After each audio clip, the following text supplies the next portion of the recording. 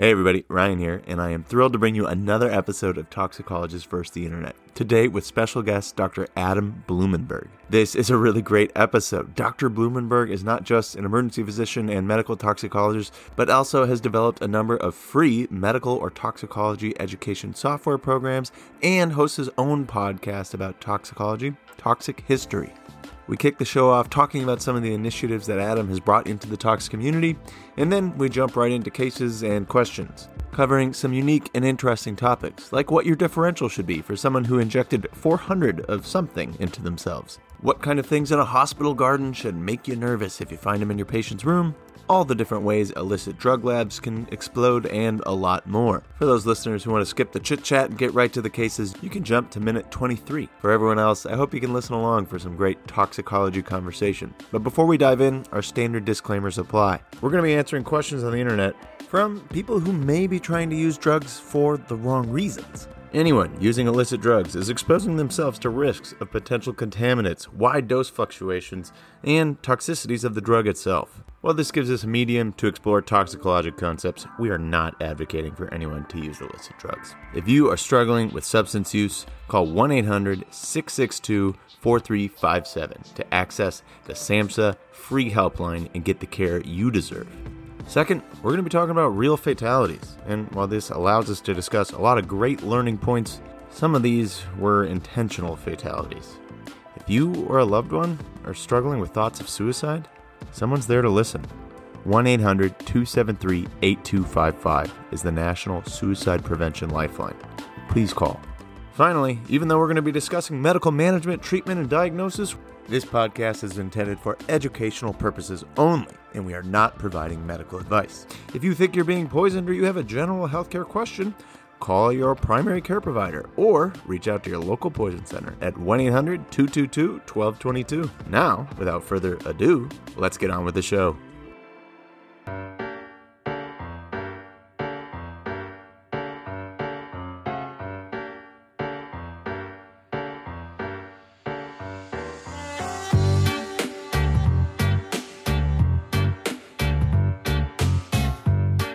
Hey everybody, you are listening to The Poison Lab, a show about poisoning from people who manage poisoning. I'm your host, clinical toxicologist and emergency medicine pharmacist Ryan, and this is a very special episode, another rendition of Toxicologists vs. the Internet. And with me today, I have a guest that I'm really excited to have on the show, Dr. Adam Blumenberg. And Dr. Blumenberg, would you mind introducing yourself? Sure. And thank you so much, Ryan, for having me. I'm a big fan of the show. I've been listening to it for the last year pretty consistently. It's a favorite of mine. So I'm an ER doctor and a toxicologist, and I'm based in New York City. I work at Columbia University in Upper Manhattan, where I also live. It's a wonderful community. It's a wonderful place to be. See a lot of toxicology both in and out of the hospital. You know, New York City is one of these kind of special places where you have people who kind of come from all over the world, lots of different characters. And we see toxic plants, we see, pharmaceuticals, we see unofficial pharmaceuticals, maybe that's kind of the way to describe it, as well as substances of abuse just kind of out in New York. So it's a pretty unique place. Yeah. Tox is anywhere there are humans, and you have a high density of humans there. So that makes a lot of sense. Is that a poison museum behind you? Of course. Yeah. And it's full of goodies. Yeah. Oh, man, where to begin? You'll appreciate this. I got this at a flea market, and it's an old pharmacy stock container. Oh, nice. Yeah. And I don't know if you can read it. It says Mithridata. Oh, yeah. The king of poisons. So hold on. Is that Theriacs and Mithridatums that we're talking about here? Yeah. Yeah. Mithridates, the poison king who was obsessed with not dying of poison. So he tried to make all these antidotes. And that was the first antidote, really, right? Mithridata? Or was that a Theriac? I don't remember. But yeah, it was, I think, just a mix of all these random substances that probably didn't help a whole lot. Oh, yeah. But that was like the birth of the juice cleanse, basically. Yeah.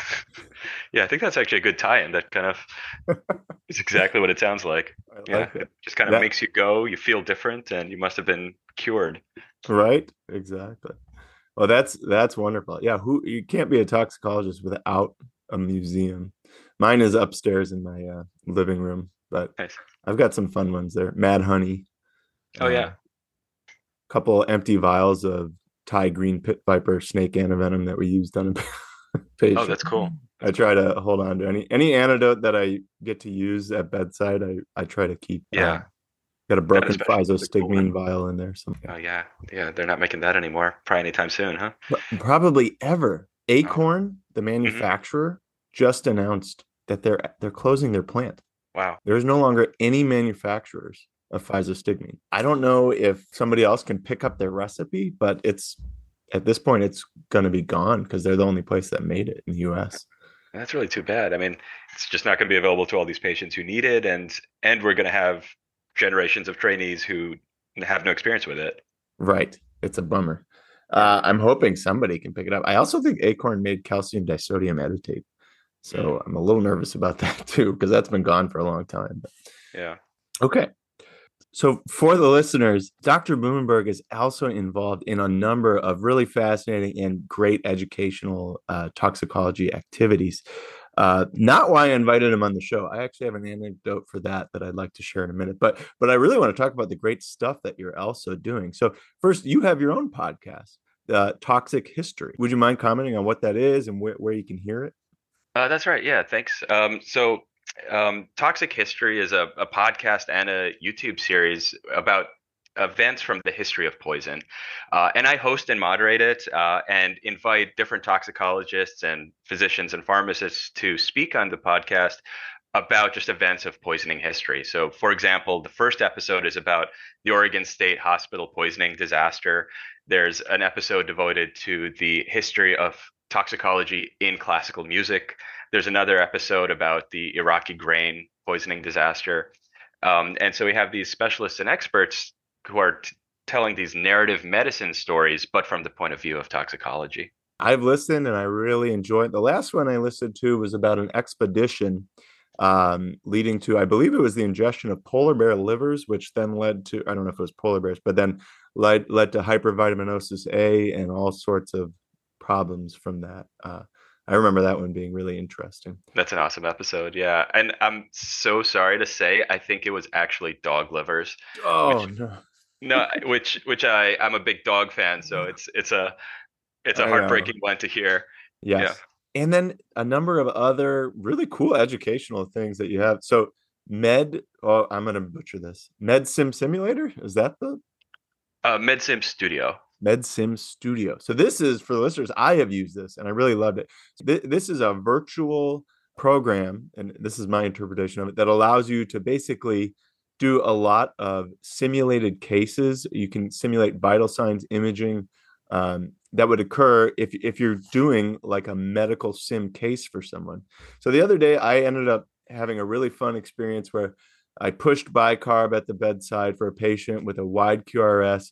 It's actually from hyperkalemia, but it narrowed, and it was really fun to see the end tidal CO2 rise and see the narrowing of the QRS. And I was like, I really love sharing those moments with learners.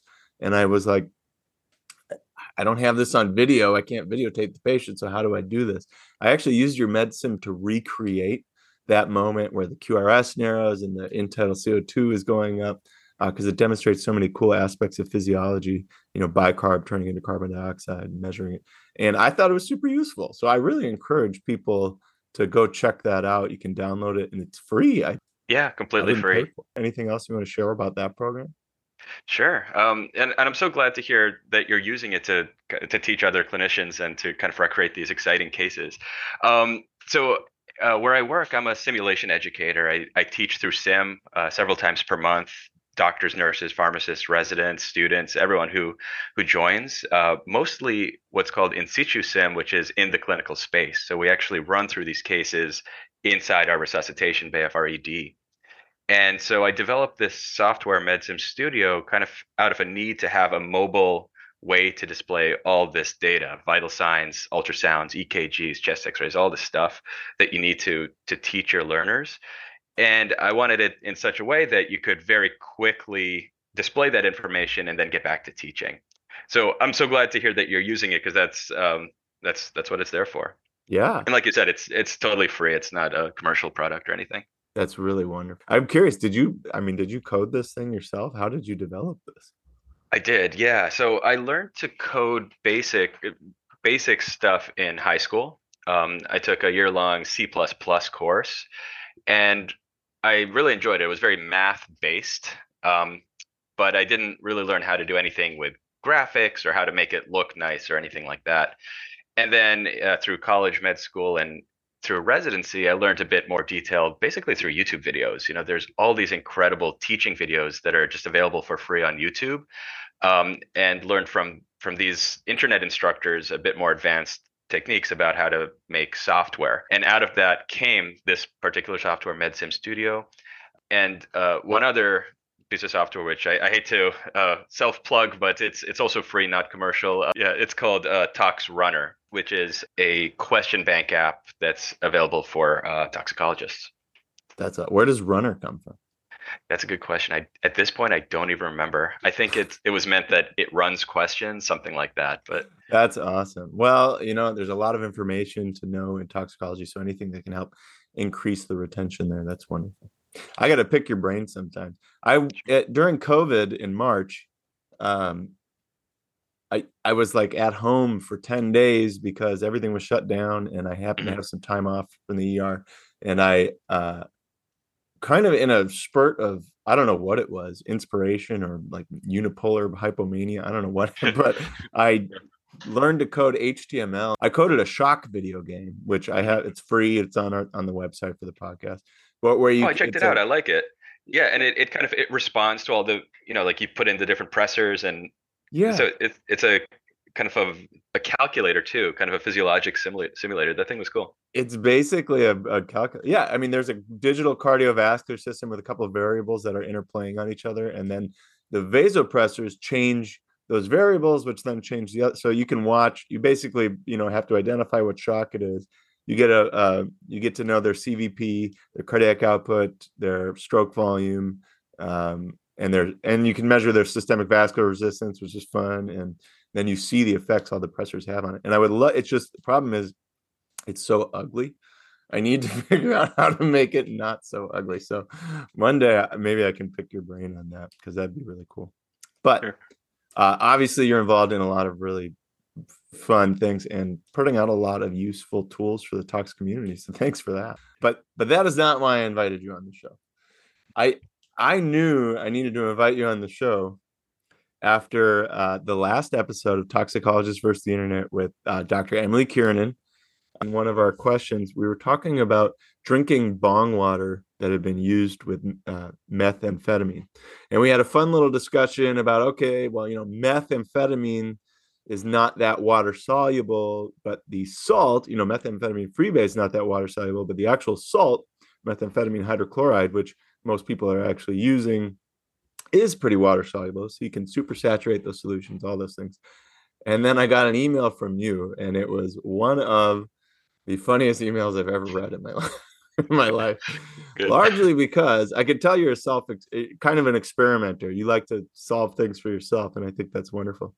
But Dr. Blumenberg brought up the fact that other drugs have freebase and salt forms, and mentioned lidocaine is one of those drugs. So lidocaine hydrochloride is what you're usually going to find in your vial of lidocaine 1% in the ED. But if you actually add some base to that and raise the pH of your solution, you can actually turn lidocaine back into the freebase form of just pure lidocaine, and then you can evaporate off the solvent and have little lidocaine crystals. And this email was complete with a picture of your recently crystallized lidocaine that you had managed to create. And I was blown away. I thought it was really fun. All with products that you found right in the emergency department, I believe. Yep. I'm not going to say that you took them home. I don't know, but it was a... No comment on that, but you can see my stove in the background of the picture. I don't know how that happened. Yeah. And I really appreciate it. And then I believe you also had a picture of some bupropion. All right, people are going to get at me because I always say bupropion. It's bupropion that you, the extended release and sustained release that you had filed down to examine different delayed release mechanisms. And I thought that was a is this accurate? Am I telling this appropriately? Yeah, no, that's exactly right. I was just kind of curious about kind of what's in there because I think a lot of us are familiar with how these modified release preparations, there's a lot of just engineering, not even chemical engineering, but physical engineering that goes into these capsules. And I was just curious how they're built. So I kind of took some fine grit sandpaper and filed them down until they were in the cross section form and took high resolution close up photos and obviously discarded the powder, but looked very closely at those kind of those pills in half profile to see what was in there. And there's a kind of a famous case report out there that has photos of ghost capsules let's say on the other end after whole barrel irrigation of bupropion XL, and they kind of look like a hollowed out M&M. There's that just kind of plastic cap, and you can really see that little ring of plastic material encasing the actual medicine. So that was kind of cool to see. It is really. I mean, some of those methods they use to create delayed release profiles are really fascinating and Yeah. sophisticated. I talk a lot. I pick the brains of our drug delivery kind of PhDs at the pharmacy school a lot, and I love hearing what they have to say about, targeting, delivering medicine to different parts of the body, all sorts of really interesting things. Oh, I'd love to hear a little bit of a summary or takeaway from that because that sounds really interesting. Oh, just trying to tag parts of the body and then create the drug with almost a immunoglobulin Hmm. or an antigen portion of the body that it can kind of seek out and attach to. I mean, that's a very basic. No, that's such a cool idea. One Yeah. day, yeah, you don't always have to give drugs to all organs, right? So maybe in the future that'll change. Yeah. Well, I really appreciate you joining the show. And after I saw your experiments, and actually that prompted a fun discussion. We were talking about the efficacy of lidocaine, yeah, whether it was more effective ionized or unionized, largely, right? And you actually wrote a paper. It kind of came from this kind of this discussion we were having about exactly this, the free base and the salt form of lidocaine. And I just, you know how sometimes these kind of factoids stick in your mind from years and years ago. One of the factoids that had stuck in my mind was that lidocaine and most local anesthetics don't work very effectively in tissue where the local pH is low. So, for example, infected tissue, you're going to have some anesthetic effects if you're numbing up an abscess locally. But as a general rule, if you can do a more proximal nerve block or a ring block, that might be a little better. And you'll get some anesthesia if you numb it up directly, but it takes longer to kick in.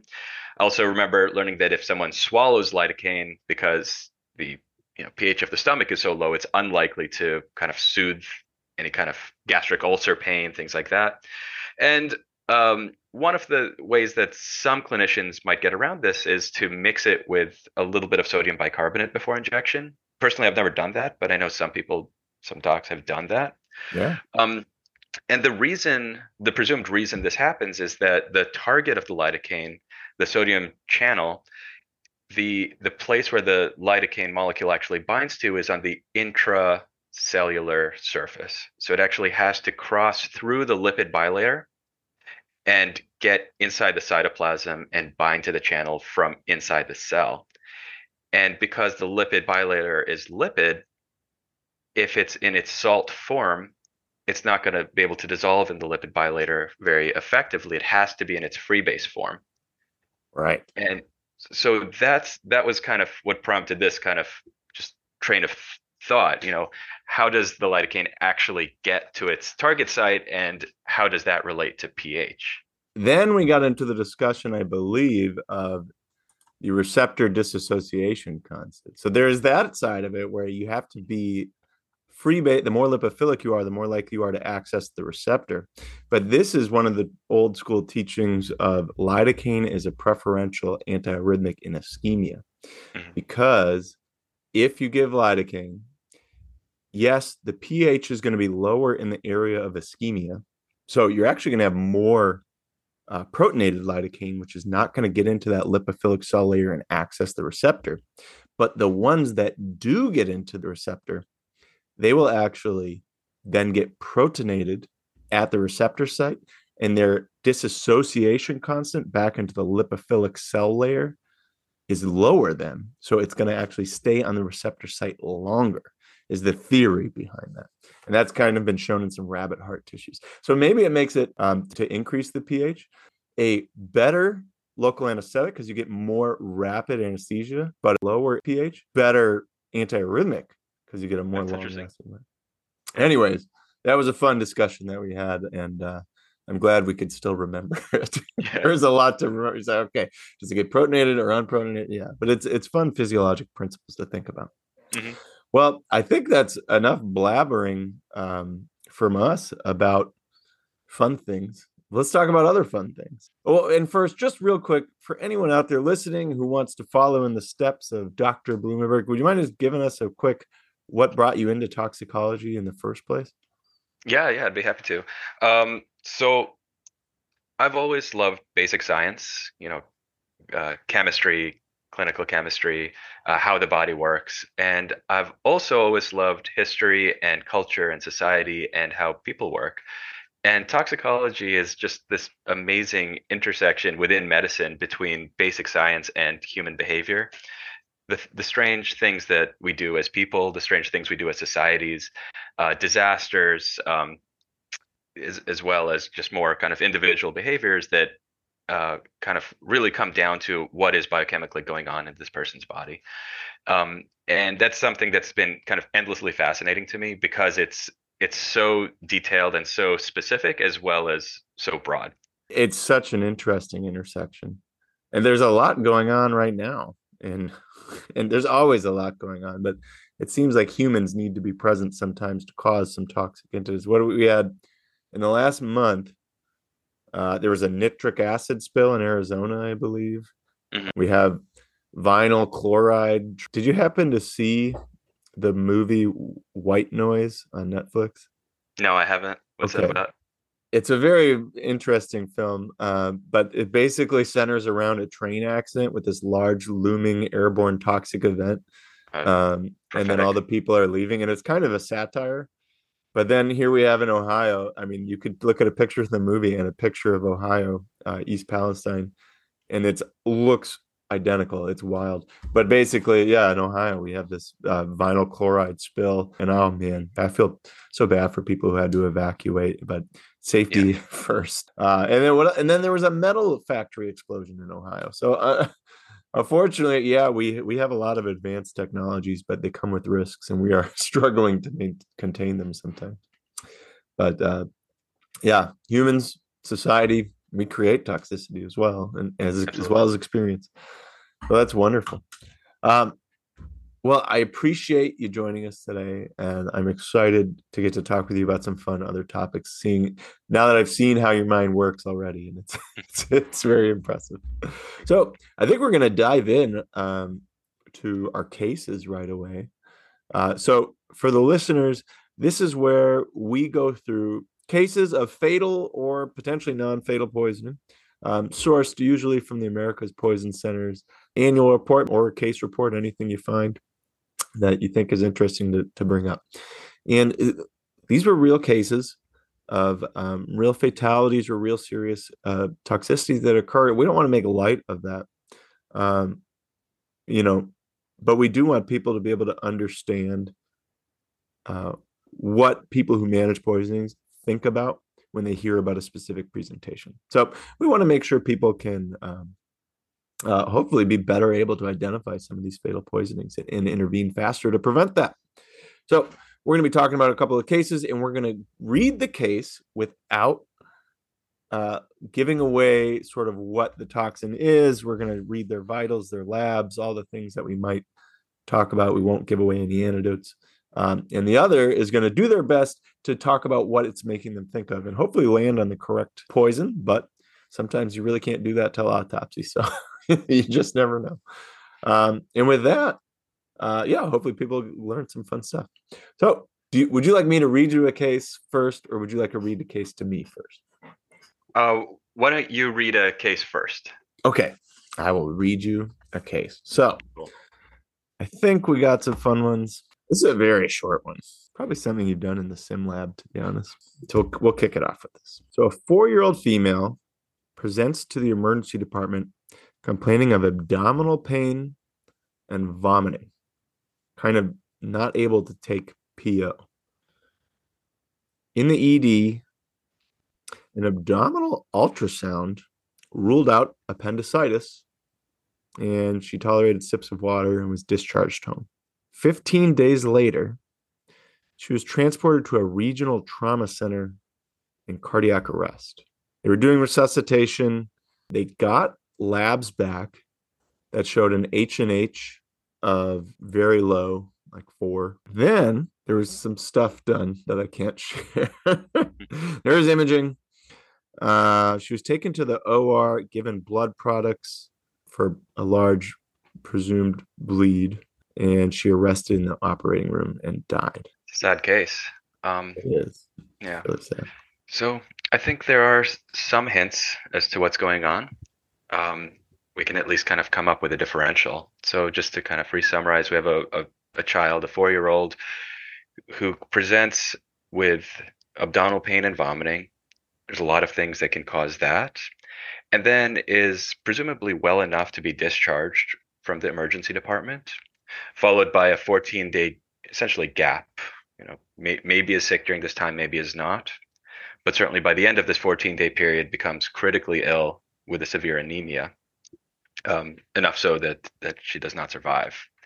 So hearing a history like this, I'm thinking about toxins that can produce either hemolysis or bleeding, as well as over the course of this period of time, maybe a little bit of decreased erythropoiesis, although really it's not enough time, 14 days, to cause a meaningful anemia from that mechanism. So unless, of course, this was a longer period of toxicity than the 14 days. So things that I would be thinking about to start would be caustics. I'm thinking about lye, muriatic acid, which is just hydrochloric acid, which can cause abdominal pain and vomiting, as well as some degree of destruction to the GI tract, which could cause bleeding over the next few days if there was an initial recovery. I'm also going to be thinking about certain heavy metals, specifically iron, which can cause these types of symptoms, can cause bleeding, can cause a period of kind of very serious illness, followed by partial recovery, followed by getting sick again. I'm thinking about lead exposure, as well as both kind of acute and chronic. And then also thinking about, sadly, child abuse. So kind of repeated dosing of some other type of pharmaceutical that could cause the patient to become initially sick and then essentially poison the child again later. And that could be just about anything that could cause a shock state or bleeding. Excellent. Dude, I'm trying to figure out how I could share more of this information without giving it away. But yeah, I mean, I think those are great. Certainly things that inhibit like hematopoiesis, certainly things we see, nausea, vomiting, abdominal pain in a 14-day tragic case is colchicine always jumps to mind too, but antimitotics. But it's really hard because we have 14 days between presentation and death. We have no idea what happened in between. I would say most likely what would happen here is immediately after going home, progressively worse abdominal pain, decreased PO progressing. I'm actually very surprised to hear this took 14 days to represent. I could give you a hint. Mm-hmm. An abdominal x-ray in the emergency department would have immediately diagnosed this. Mm. I would also be thinking about, with something like that, would be a button battery, as well as, just sharp objects, but a button battery is something I'm really thinking about. That would be correct. So this is a tragic case of a lithium-ion button battery. Mm. So this is what I couldn't share with you. At the regional trauma center, a lithium button battery was found lodged in the esophagus that had eroded through the esophagus into the aorta. This is one that just always blows my mind. These little button batteries, and it's all about size and age. So every time I get a call from one of these, I really get nervous because of how much damage they can cause. And there's great button battery triage guidelines, I think put out by National Capital Poison Center.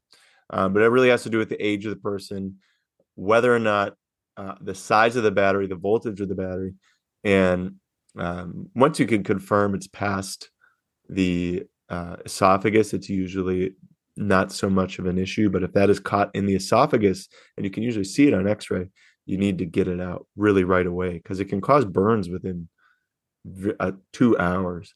So I don't know. Did you ever do a hot dog experiment with the lithium ion batteries? Yeah, and there's a whole bunch of these YouTube videos of those, and it's something I've kind of shared with learners, students, and residents just to show how destructive these things can be, how quickly.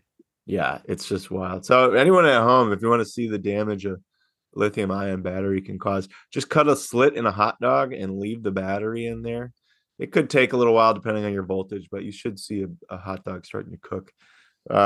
We actually recently got one of my colleagues, Matt Stanton, who's been on the show before. He got some pig esophaguses from a butcher, and we actually did the experiment with those, and it's pretty wild. Let's say you have someone who adjusts the battery. Well, I just need to rush you to the ER and make sure it gets out.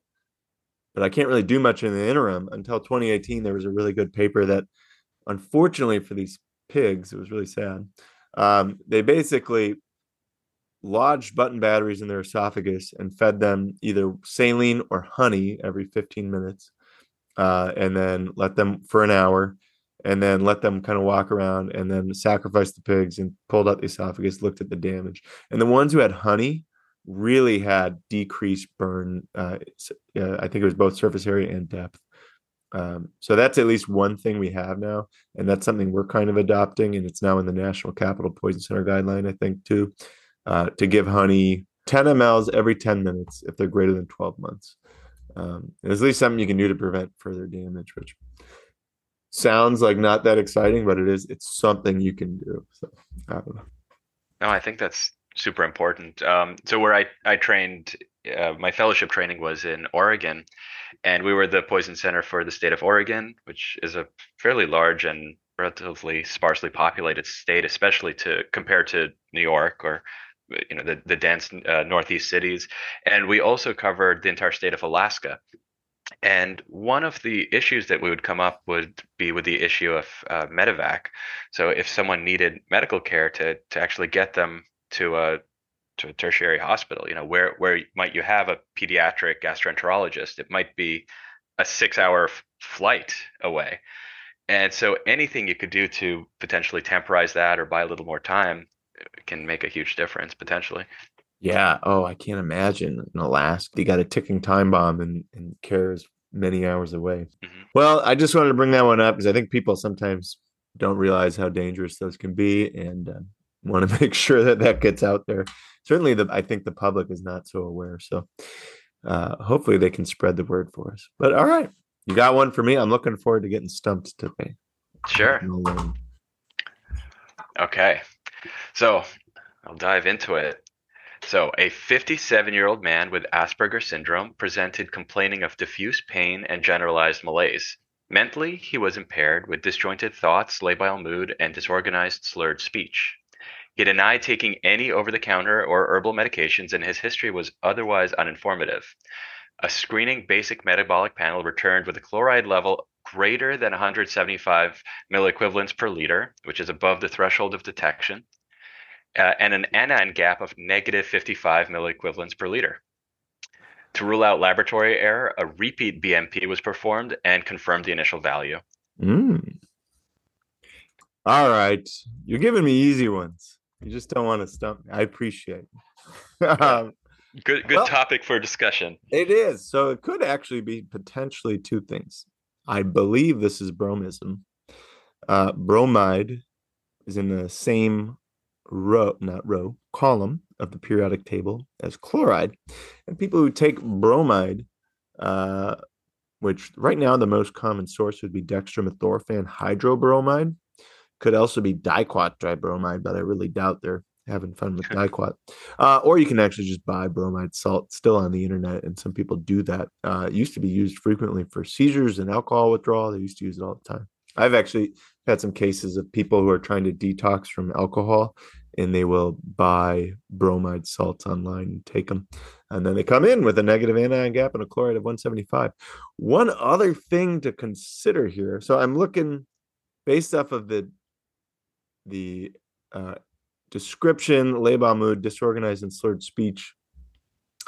It seems like there's some neuro effects going on here, lacking. Certainly not an anion gap, but just this makes me think of one thing. Salicylates, depending on the actual lab that you're using, some of them will actually measure salicylate ion as chloride. I believe it's a specific spectrophotometric lab. I can't recall, but there are at least two case reports I know of a patient coming in with a very serious salicylate level, no anion gap, and actually a very elevated chloride because the lab was misreading the salicylate as chloride. Then when you actually check the salicylate, it's quite high. But given the discussion here, I'm leaning more towards bromism.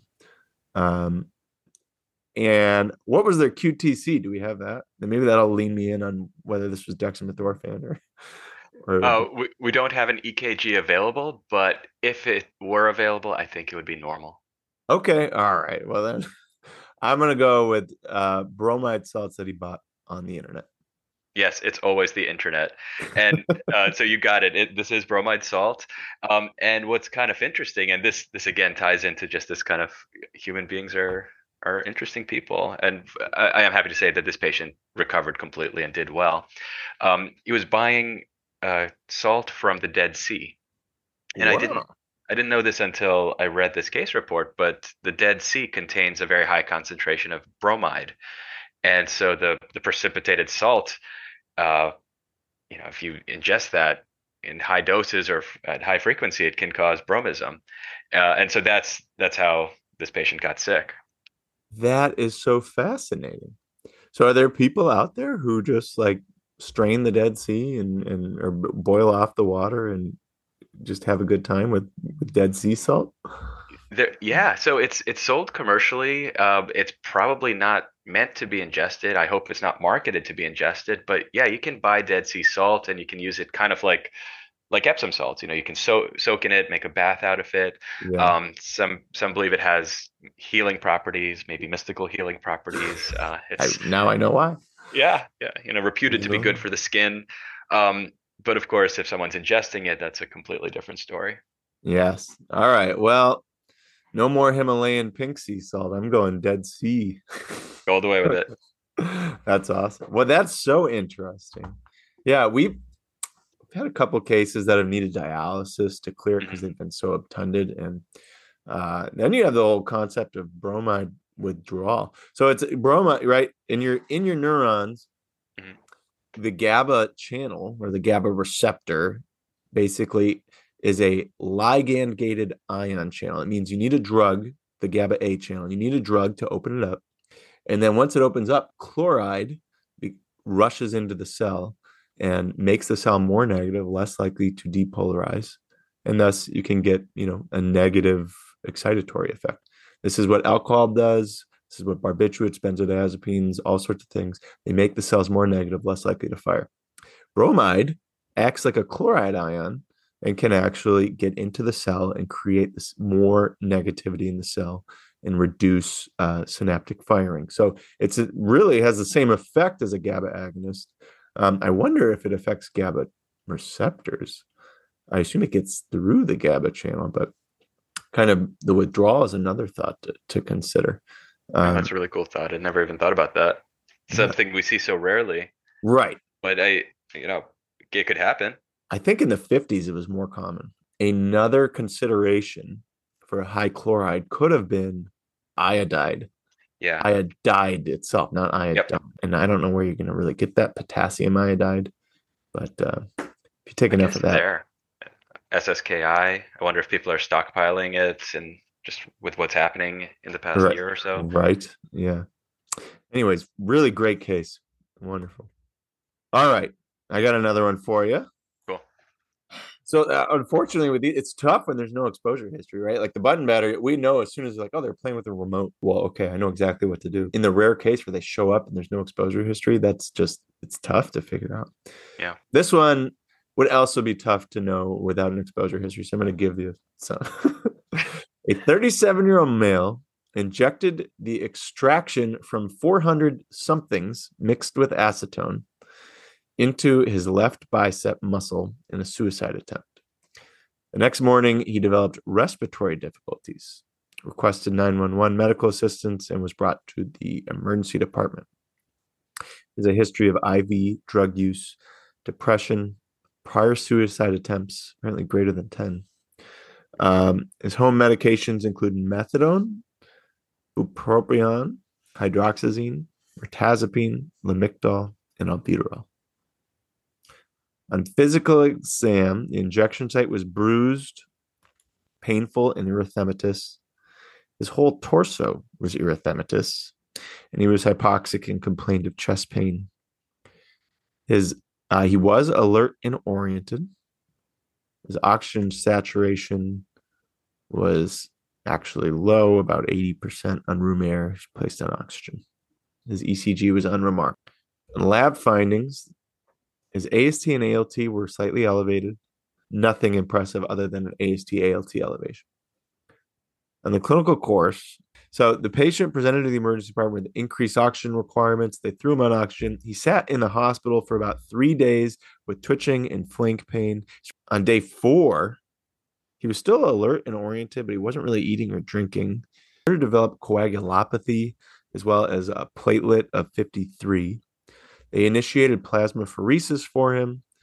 About 6 days in, his blood pressure decreased. He was having liver, kidney failure, as well as pulmonary failure, it appeared. He was intubated, started on norepi, CRT, paralyzed and sedated with midazolam and hydromorphone, and then still was on multisystem organ failure. And they eventually withdrew care on hospital day 13. Whew.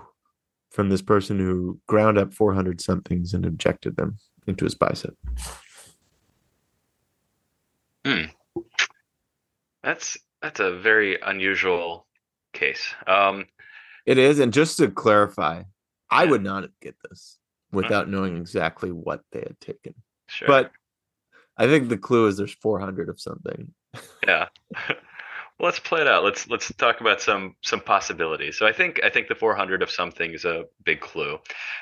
So things I'm thinking about. So we have one, parenteral exposure, which is a little different than a lot of our other toxic exposures, which tend to be ingestions or dermal exposures.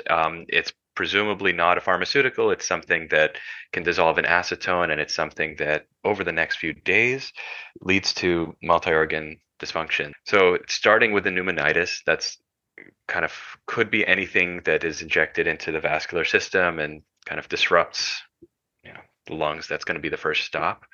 And then over the next couple of days, really destroys or damages the liver, platelets, and coagulopathy. So short answer is I don't really know. I think there are many things that could do this that I would never think to inject into the bloodstream directly. Anything from seeds, things like rice, plant material, anything like that could contain a lot of particulates and things like that. It could be something that is a plastic that is soluble in acetone, but then when you mix it with an aqueous solution like blood, it starts to form little microprecipitates and forms little microemboli all over the body. It could be something else like a fat embolism. This could be something that contains 400 packets of butter or something, and then this is a completely external fat embolism, which gives you low platelets and pneumonitis. So I don't think I know the answer to this one, but I'd love to hear what happened here. That's a great differential, and I think you inject something in your body, you can get excipients that cause emboli in the lungs that are going to cause there used to be something called cotton fever, where people would strain their heroin with cotton and then get febrile and have pulmonary issues from the cotton they were injecting. So obviously this is one problem with injecting tablets too, right? You're going to get all these excipients that are going to go to the lungs, right? All roads lead to the lungs at some point, and they can get caught there and cause problems.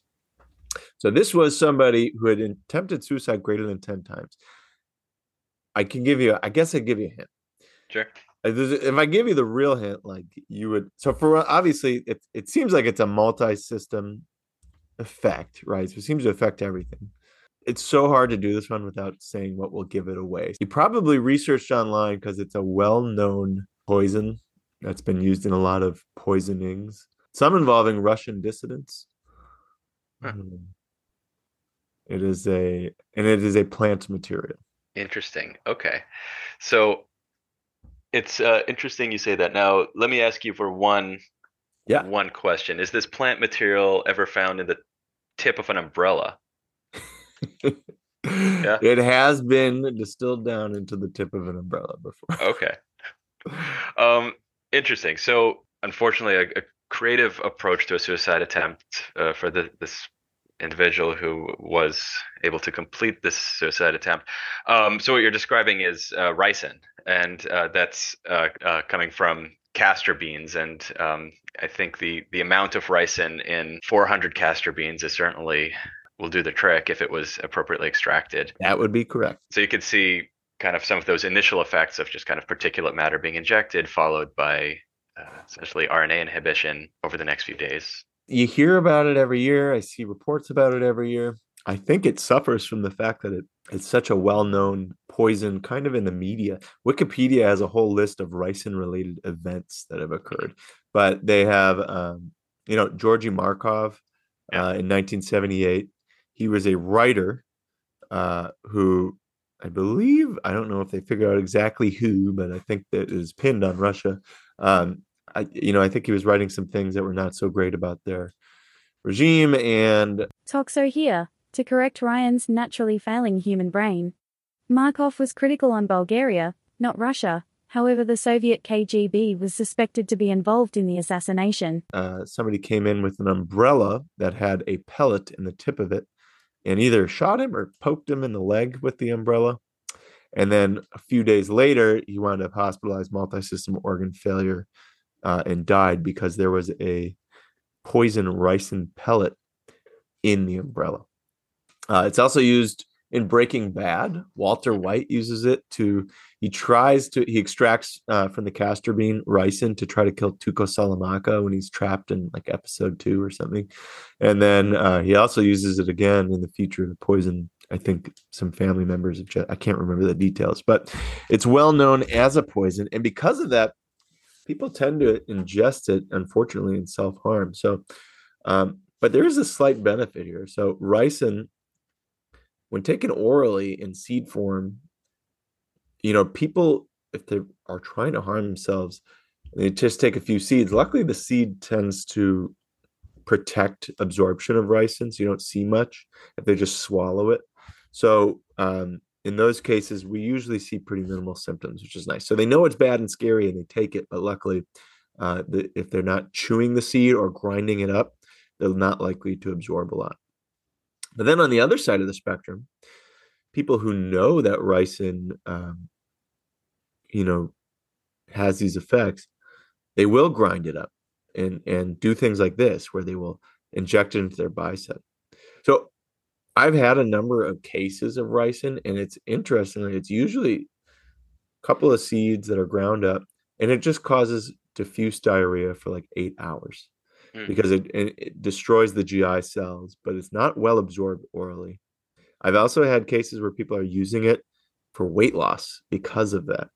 So they'll make castor bean smoothies and ingest that so that they can lose a lot of water weight via the GI tract, which I don't know if is a great idea. And for the listeners, ricin is really an interesting poison. I wanted to just walk through real quick its mechanism because I think it's so fascinating. So ricin inhibits protein synthesis.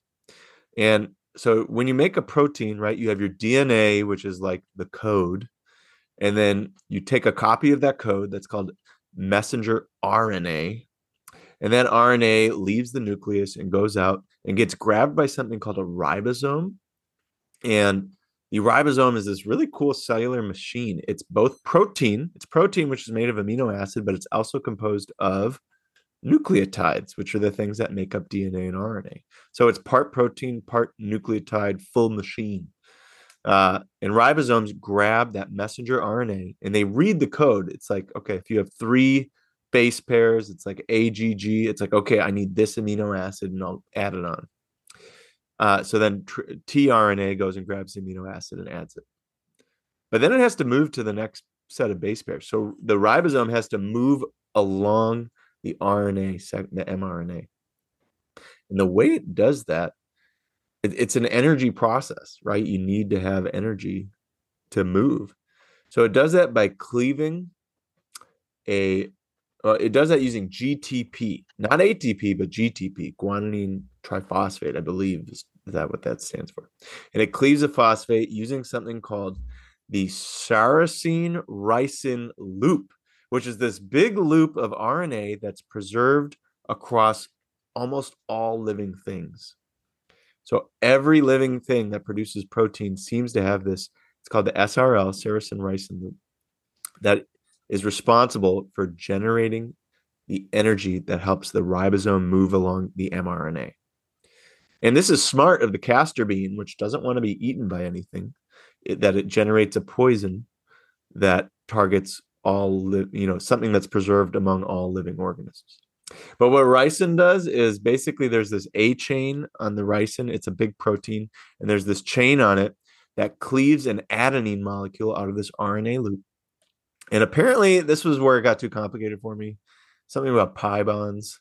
But when the adenine gets cleaved, the entire serine ricin loop collapses and the ribosome can no longer move forward on mRNA. So it halts transcription of proteins.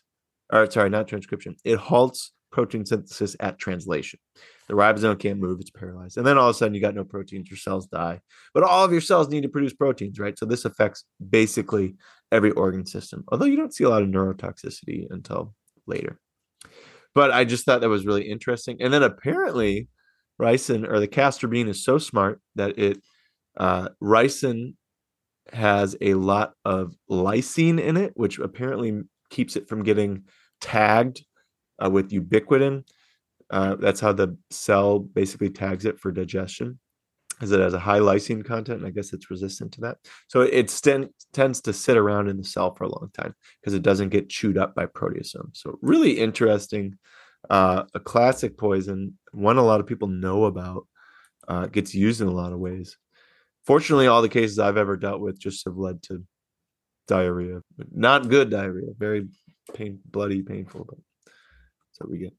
Oh, and then of course there's the rosary pea. We talk a lot about castor bean, ricinus communis, but there's also the rosary pea, which contains abrin, and it's another toxalbumin that will do the same thing. And for everyone listening, recently I looked that up. That is why that happens to be at the forefront of my mind. It's not knowledge that I carry at all times in my brain. Although now maybe I will. I don't know. Super fun. And that was a big tirade. Any other comments on ricin? No, that was really cool, and I didn't know that that kind of granularity of the biochem. I obviously how it interacts with ribosomes, but to that degree and that kind of preserved motif, that was really cool to hear about. Yeah, isn't that neat? Yeah. All right, you got one for me? Yeah. This one, it's written in a way that I'm gonna kind of paraphrase it a little bit rather than read it directly from the case report, just because I think it'll be a little difficult if I just read it off the page. So this is a case of a 19-year-old who was exercising, let's say, questionable judgment in college with friends, and they were challenging each other to do a certain activity that would be medically dangerous. And so the patient in question performed this activity, and then within a couple of hours became unresponsive, was brought to the emergency department, where he was found to be in a comatose state, completely unresponsive, with seizure-like activity. And this was now 2 hours after this activity. The ER team was aware of what occurred, and so they started resuscitation. Now, I don't think I've given you enough to make a diagnosis, but maybe you could talk about some initial thoughts, and then I'll give you some more information. Well, when I think of 19-year-olds challenging each other, two things come to mind. Putting Tide Pods on pizza, which I guess was the thing, as well as the Benadryl challenge, trying to take as much Benadryl as you can. 2 hours. Yeah, if you take a lot, I mean, Benadryl slows your GI system so you can have protracted symptoms. But if you take enough, it's going to absorb pretty fast as well. Other things I'm thinking, it doesn't sound like the ice bucket challenge to me. I don't think we're there. I'm thinking, obviously, a 19-year-old just alcohol, challenging someone to drink as much alcohol as they could in a 30-second period, but or a 30-minute period. I wouldn't expect them to be seizing from that unless they somehow induce like a volume related hyponatremia, but I really doubt it. Like, is it a physical challenge? It's an ingestion challenge, and I think everything you're saying is fantastic because we're thinking about how to tie in this clinical medical presentation with what's going on in the world and The what social history. the This social has got to history. be the NyQuil chicken challenge. They put chicken in NyQuil. I'm so glad that I never had a case of that really happening personally. I don't know any toxicologists who have. I hope it never did. Maybe just to bring your listeners up, I think many may be familiar, but recently there was a large press release warning the public not to boil chicken in NyQuil and then eat it. And I think a lot of us who practice clinically started just talking with each other and saying, have you seen this? I mean, has this occurred? I have not had a case. I don't know anyone who's had a case. So I saw another news article about the FDA warning about the NyQuil chicken challenge. It was basically like FDA's warning about the NyQuil chicken challenge alerts basically everyone about the NyQuil chicken challenge, that it even exists. So it was kind of like a funny equipoise. Like, did that help or hurt in this scenario? Because now more people know about it. I don't, but people, I don't know if anyone really did it except that one video, but certainly something to be worried about because I continue to be astounded by the challenges that go on. But okay, so I guess if I was going to peg on something here, I'd probably go with Benadryl. Although it almost sounds Tessalon Pearly, depending on how quickly they dropped, but unresponsive, seizing, 2 hours after. But anyways, any more info I can glean here? Labs, vitals, anything? Yeah, let me give you some more information. And I think these are all great thoughts. And as I mentioned, I don't think there's enough here to make a diagnosis without a history. But let me tell you some of the labs. So there's one particular lab which really kind of cinches it, and that's that the patient's sodium concentration peaked at 196 millimoles per liter. Were they recently at a Chinese food restaurant?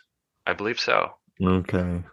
This is a classic tox case that I look at all the time just because it's so fascinating. I'm gonna bet. Well, all right. So it was a sodium-related seizure. I'm gonna take that as a win.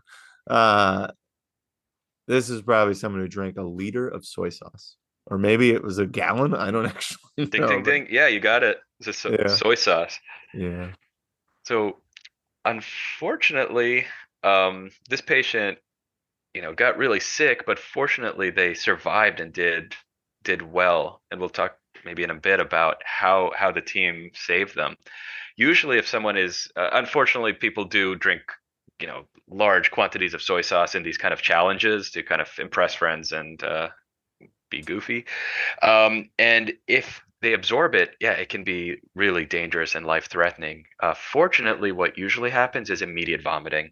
And if you're willing to go down a very unpleasant YouTube rabbit hole, there are videos of people attempting the soy sauce challenge and then immediately vomiting large quantities of soy sauce. Dangerous and disgusting, but the vomiting is really protective in these cases.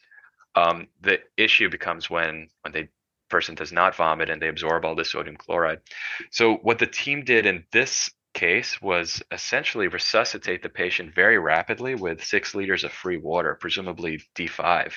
Wow. And that would be in an attempt to essentially dilute that acute hypernatremia back into the normal or near normal range. And this patient did well. They woke up and they had no neurological sequelae. That's amazing. Oh, terrifying. Yeah, just don't drink a gallon of anything. There's so many gallon challenges. Gallon of water that's going to cause hyponatremia. There's deaths from drinking too much water too fast. Gallon of milk is a real challenge. I know of people from school growing up who did that. I think that's a little more protective because you got proteins and fats in there to slow down absorption, and you just can't drink as much. But Yeah. yeah, and as a rule of thumb, a gallon of anything is rapidly poor. Not a good Space it idea. out. Space it out. Space it out. Safer that way. Yeah. I'd say this, and yet I, as a youth, was once challenged to drink a 20-ounce glass of maple syrup, Oof. and I did not finish it. but not even for a moment did I think, could this be negatively impactful? Yeah. So we don't all make the best decisions. Really great. All right. You want to do another one? I have maybe one more fun one. Sure. Yeah. I'd love to. All right. So I just found when I was reading this one, I was like, this is just so interesting. So, okay. A 22-year-old professional gardener was brought to the hospital for detoxification from chronic cannabis use. The patient stayed in the hospital for 3 weeks until going to a different hospital. Not that important. On arrival to the new hospital, the patient announced his intention to commit suicide using poisonous plants. The following days, the patient was allowed into the hospital garden. Not sure that was the best move given what they had announced.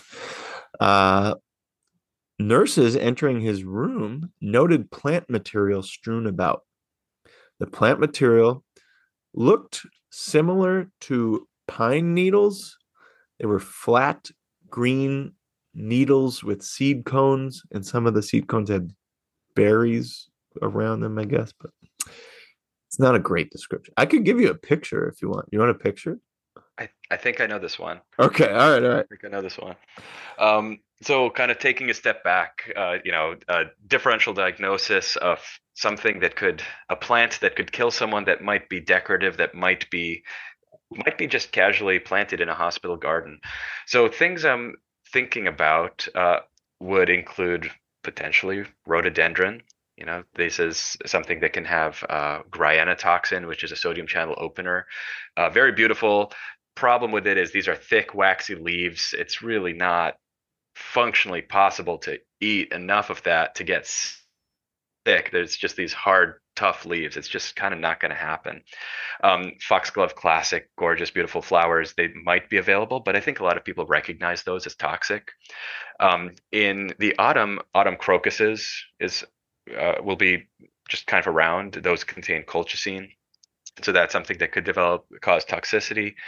But I think what this patient likely took was yew, and that contains taxines.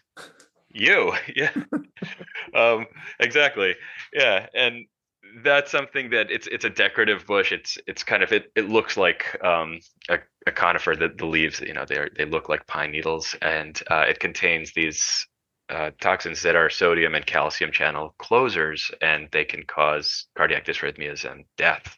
So that would be my thought. All right, let's go through the final course and I'll let you nail down. So later that evening, after finding these flat green leaf needles and seed cones, the patient endorsed nausea and abdominal pain. And then a few hours later, a rapid response was called for bradycardia and hypotension. A bedside echo showed, severely depressed cardiogenic shock, depressed ejection fraction. He had shortness of breath.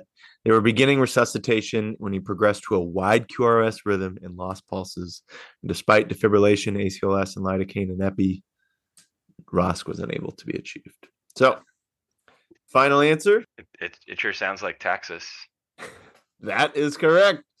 The yew. I'm glad my description was enough to describe what it sounded like, what it looked like.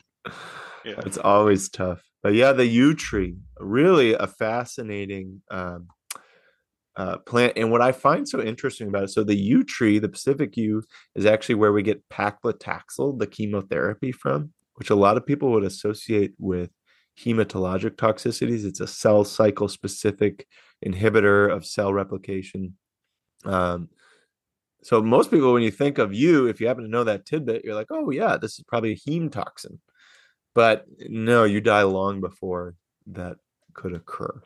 So taxane A and B, just like you said, calcium and sodium channel blockers, they can cause bradycardia, cardiogenic shock, wide complex QRSs, and decreased cardiac contractility. And that was just an interesting case. I was like, that was one of the forensic ones where they have a very brief description of what happens. And then they're like, and then we detected taxane in the blood, which they did. But it's a very interesting and scary toxin. We've had a couple of cases over the years, but great job on those. That was fun. Okay, so now we're going to move on to our next questions, which are toxicologists versus the internet. These are questions sourced from reddit.com/r/askdrugs. And there's a lot of interesting questions on here, and many of them have good forays into discussing some toxicology concepts. So we're going to do our best to answer some of these, looking at it through the lens of toxicology and kind of what we would think about if this was a patient maybe presented to the ED, or how these things can interact with people out in the world. So did you want to kick off? I guess I just asked the last case. Do you want to ask a question? I'll do my best to muse about it. Sure, yeah. And this is a question that I found on Ask Drugs, and it's loosely inspired by the conversation that you and Emily had on your most recent episode about the meth bong water. It's not directly related, but there's a biochem tie-in here. So let me read it to you. I have a jar of isopropyl alcohol that's been through an extraction process. I just have to finish it off by evaporating the alcohol, but I wanted to know if it was possible to add any more THC into it before the evap, like keef, buds, etc. And so this individual seems to be asking for advice about the home processing and purification of THC. Interesting. Now, I guess I don't know what they did, but yeah, this is sort of a question about solvents. There's some fun physical chemistry to it, right? So isopropyl alcohol is it's 3 carbons with a single hydroxyl group on it. So I guess I don't actually know too much about its aqueous versus lipid solubility. I would think the hydroxyl group is going to add some polarity to it, but it's probably maybe a little bit more because of the 3 carbons, a lipophilic solvent. And I really don't know. I know you can use it to dissolve natural, if it's lipophilic, that's where you get uncharged compounds. So those are the free base compounds that we've talked about before. So obviously, I doubt it's the most lipophilic. Let's take the example of a phospholipid bilayer, which is the fat part of your cell, the cell membrane, right? The cell membrane has a phosphate group in the front, which contains a phosphorus and a bunch of hydroxyls. And those hydroxyls all carry some polarity with them. And polar molecules like to interact with other polar molecules. Negatives like to interact with positives. So things like water, where you have a big electron-hungry oxygen stealing electrons from hydrogen and becoming very negative, water is going to interact with positively charged things very well. So this is why we consider water a really great solvent for charged molecules, right? But if you have an uncharged molecule, it doesn't want to interact with a lot of charged things. And that is better off in something where there's a nice equal electron distribution, things like long carbon chains, which are lipophilic. And that lipophilic, like long carbon chains, like the non-polar side of your phospholipid bilayer, which is the lipid layer, right? So fats are solvents that can dissolve fats and non-charged things. And water or other polar solvents, which I actually think isopropyl would be a little polar, given the hydroxyl head, are going to dissolve more charged solvents. This is really taking me back to pharmacies. In this case, he's got isopropyl alcohol. He's probably going to evaporate that all away. You can smell isopropyl alcohol when you walk into a room because it's so volatile, it'll evaporate very quickly. Your solvent will evaporate, and then you're left with just the solid of whatever you dissolved in that solution. And now he's trying to be left with large amounts of THC that is kind of, I guess, I don't know if it's crystallized or the solid form there. Or if you're like one of our guests of the show, you would be evaporating water to be left with lidocaine crystals at the end. So this definitely ties in. I don't have really a great answer for this guy, but isopropyl is, I guess it's easy to evaporate. I don't know if it's lipophilic enough to grab THC, which is a super lipophilic molecule. I mean, tons of heterocyclic carbon groups. That tends to add a lot of lipophilicity. But I don't know. All right, what do you think? I just rambled about that. I'm not sure. No, I think those are kind of amazing thoughts, and get to kind of what is the attempt here is to essentially extract and purify this THC, and I think you explained the organic chemistry of it very well. Essentially you dissolve it in this solvent and evaporate off the solvent, leaving a more purified THC concentrate. And what I think can potentially get people into trouble is one with an aqueous solution that can't explode, but something like isopropanol probably won't, but could. So if someone were, say, impatient and wanted this isopropanol to evaporate more quickly, I'm not recommending this, but they could heat it.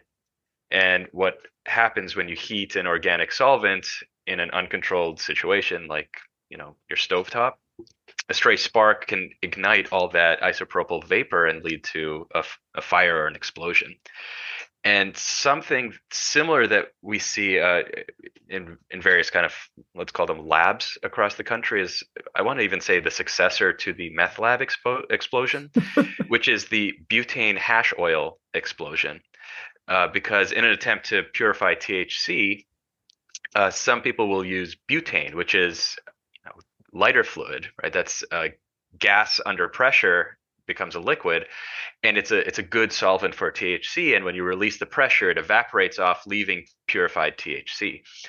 And if you have large quantities of butane in a less than perfect, in storage environment and less than perfect laboratory conditions, that can be really dangerous. And it's essentially an apartment-sized bomb. And so there have been these just explosive, apartments and hotel rooms across the country related to that. That is just wild. I mean, it makes perfect sense. The kind of the lower tech and probably safer concept here is really just pot brownies. So if anyone who's attempted to make pot brownies knows, if you heat the cannabis leaf in water, it doesn't extract THC at all. It has to be extracted into some kind of organic solvent, so something that you can eat. So typically it's going to be butter or oil. And so that's not going to end up being evaporated. It'll just be an ingredient in those brownies. But it's kind of, from an organic chem point of view, it's kind of the same idea. Right. Absolutely. Question for you. Yeah. What weighs more, a pound of water or a pound of butane? Great question. On this planet, they're the same. Well, actually, you'd think that, but butane is lighter fluid. Oh, that was good. That was good. I good. read that the other day, and I just laughed so much. I was like, I can't not say that right now. This is the perfect time. That's amazing. But yes. Okay, wonderful. On to another question. So how about,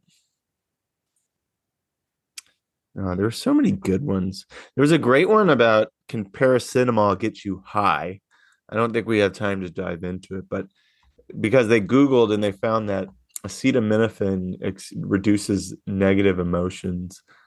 So they were extrapolating that into, can you take that to have positive emotions? But the whole acetaminophen and emotional aspect was really interesting, because I've actually read some studies on this. And it has to do with the fact that humans are such social animals, right? We feel physical pain, but we also feel kind of emotional pain of like rejection, right? That's a negative emotion, just like pain can be a negative feeling. Or so they're both negative feelings. And there's actually some pretty interesting studies that acetaminophen not only reduces nociceptive pain or physical pain, but it also reduces the severity of negative feelings related in a scenario where someone is experimentally rejected. So I think that's kind of cool. It's I guess everything we experience winds up, it's all experienced through the brain for the most part. So not that surprising that it can have effects on non-physical things. I can't remember where I read that. I think it was a book called Moral Animal about evolutionary biology by Robert Wright. Okay, well here's one. I don't know. This isn't even a great question, but yeah. So this is a question about clonidine. They say clonidine questions, low heart rate while sleeping. I was prescribed clonidine for general anxiety disorder and panic attacks and have been taking a quarter of a 0.1 milligram tablet twice a day. I'd like to move up to half of one because they're really hard to cut into quarters, but I feel it might be difficult because I've been having my heart rate dip down into the 52 beats per minute while I'm sleeping, which I know isn't dangerous, but my heart rate normally only gets down to 55 to 58. And I'm concerned that moving up to the increased dose will drop my heart rate even lower. And I would like to wake up tomorrow. So they're concerned about clonidine. What do you think? Can clonidine cause bradycardia? Maybe we can talk about that. Sure. That's an interesting question. And I think any concern about adverse drug effect should definitely be brought up with the prescriber or the pharmacist, just to answer all these questions, just to make sure that the source of information is high quality. Right.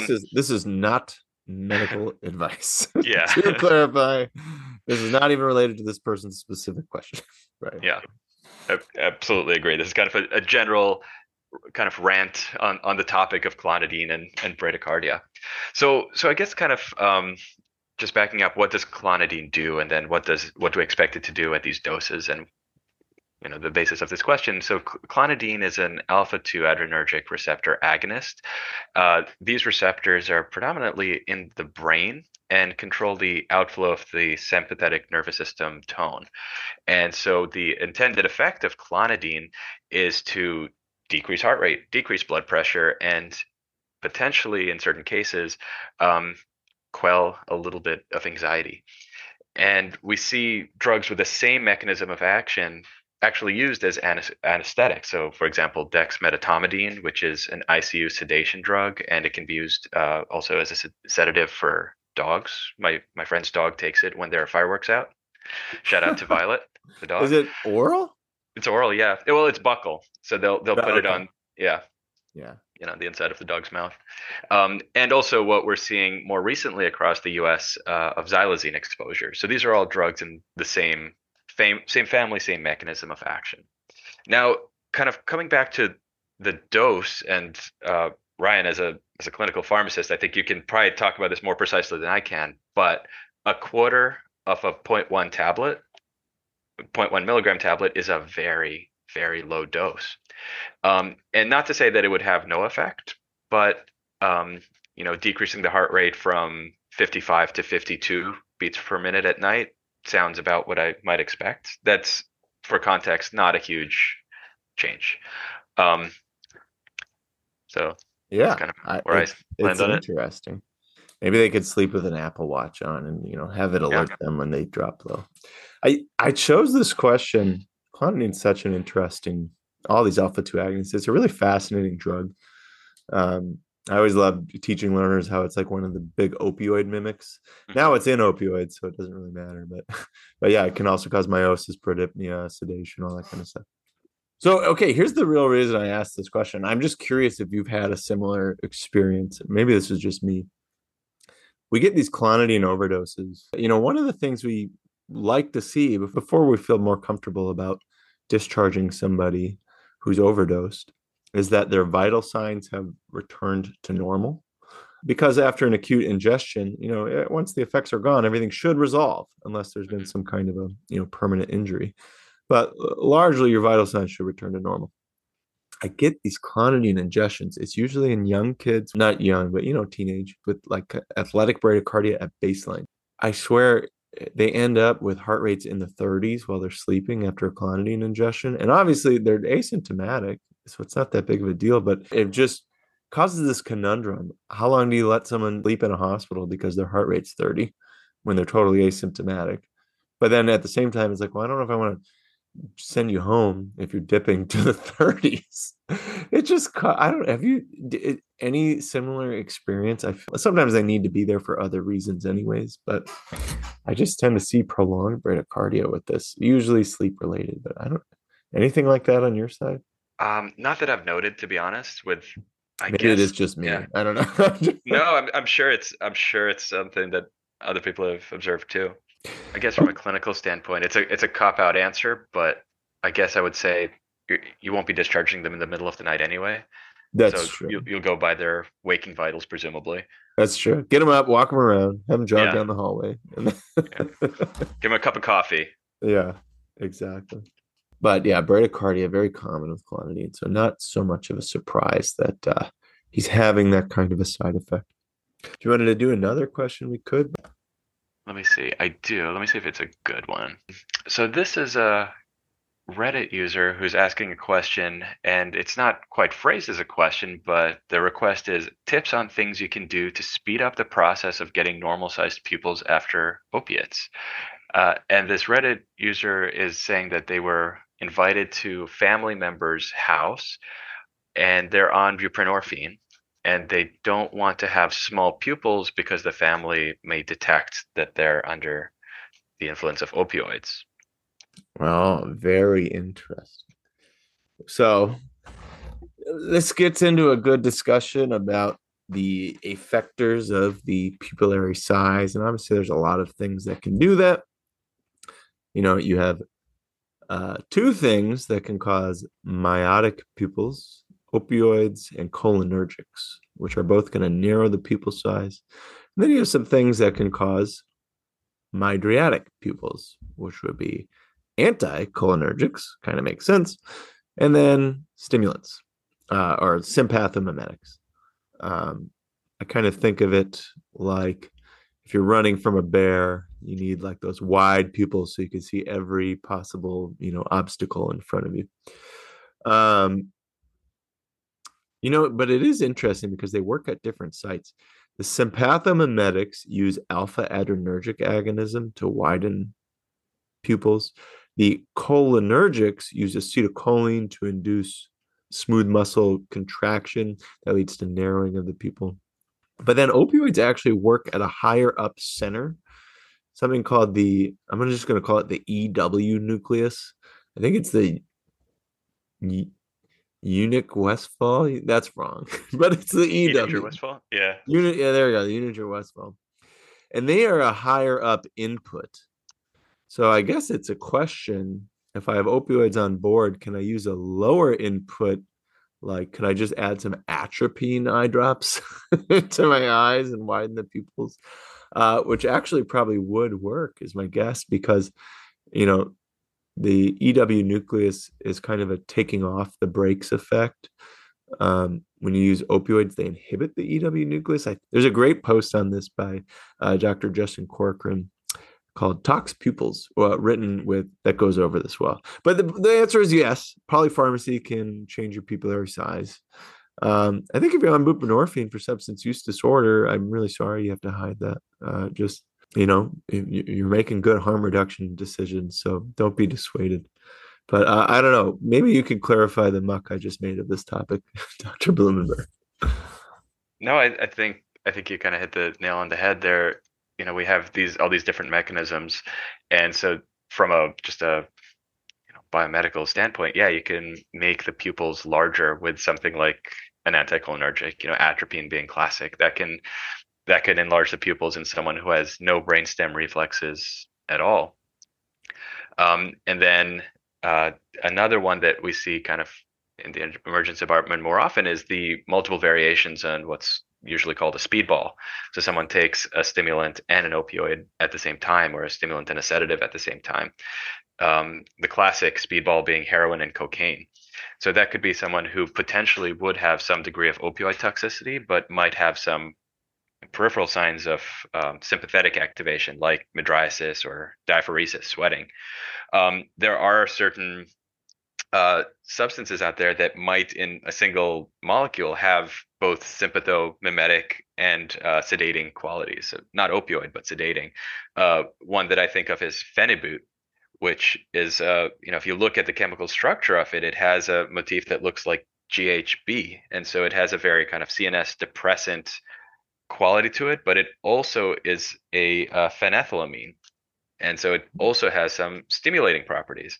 So yes, the short answer is you can increase the pupil size, but I just want to echo, Ryan, what you said, which is congratulations on making a really good life decision in the harm reduction standpoint. And it is unfortunate that has to be hidden. Good old phenibut. I got so much flack from Dr. Emily Kiernan for that episode I made where I called it phenibut over and over. I understand, yeah, it's based off of the gamma aminobutyric acid, but phenibut just rolls off the tongue. There's a lot of these in the world, right? You got barbiturates, barbiturate, bupropion. There's so many different. I know the right way. I know why you say it, but it just. One of the most intelligent clinicians I've ever worked with pronounced ibuprofen ibuprofen. So, the content, the meaning of what he said was carried over. There were no meta errors related to it. It's a group effort. We all, we're all humans. We're all doing our best. Well, that was a wonderful explanation. And anytime we can bring phenibut up, that's really great. And, I wanted to run back that case that I talked about, the ricin case. Mm-hmm. There was something that if I was being read that case, I would have gotten it completely wrong, and I would have guessed the exact wrong thing. And I know what I would have guessed. It would have been, so as a patient, they injected something in their bicep and developed twitching. And that's probably what I would have anchored on. And then they have kind of multi-system meh. It wasn't even that bad of organ failure. It was like a little liver sweat and creatinine bumped a couple days later.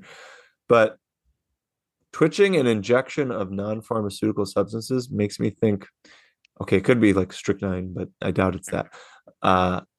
Wasping? I don't know if you've seen this. This is where people actually inject pyrethroid insecticides because they have stimulant-like effects.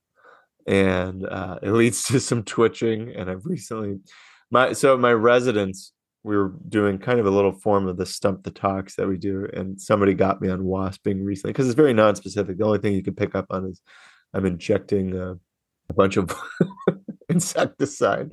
But that would be another thing on the differential, I think, is if it weren't for the 400 bean thing, that kind of sounds like wasping to me. Have you heard of wasping? It was no, I haven't. I've never heard of that, but it's hard to be surprised at this point by just what people do. Always new things coming up, so just got to keep an open mind, I guess. Well, this has been absolutely wonderful.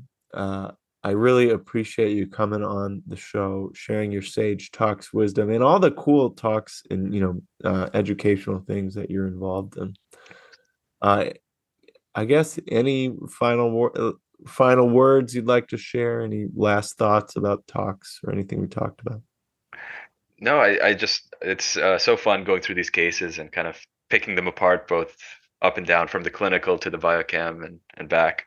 So thank you for having me. Thrilled you joined the show. It's been really, really wonderful. Thanks for sharing your Tox Museum with us and all of your other really impressive toxicology initiatives. So everyone should check out Dr. Blumenberg's podcast, Toxic History. Check out his med simulator as well as Tox Runner to get yourself up to speed on various toxicology topics. And we appreciate you being on. Thanks, Ryan. That'll wrap it up for today's show. I hope you had fun listening to myself and Dr. Blumenberg opine about toxicology subjects. If you like what you're listening to, give us a follow wherever you listen to podcasts. And please leave us a review. It helps us reach other listeners who are interested in learning about toxicology. You can follow the show on social media, on Twitter at Lab Poison, myself at EMPoisonPharmD. We have a Facebook, The Poison Lab, and an Instagram, Tox_talk. As always, you can go to our website, www.thepoisonlab.com, for all free medical games, resources, and podcast episodes. Be sure to check out Dr. Blumenberg's initiatives as well: ToxRunner, Toxic History, and the MedSim Studio. Don't forget, you can reach out to the show anytime at toxtalk1@gmail.com. That's TOXTALK1@gmail.com. We'll be posting teasers for upcoming episodes and maybe asking for listener guesses. So send your guesses in if you want to take part in the next episodes, or reach out if you have any suggestions about the show. That'll do it for today. Thanks for listening, and I hope we can see you next time. Hey Toxo, can you play us out? The information on this show is for educational purposes only and should not be interpreted as medical advice or treatment recommendations. Contact your doctor for health questions or call your local poison center at 1-800-222-1222. The opinions expressed on this show do not represent those of our employers. This show is poorly written and shoddily produced by Ryan Feldman. Don't forget to give it a share with your nerdy friends. Cheerio, mates. See you next time.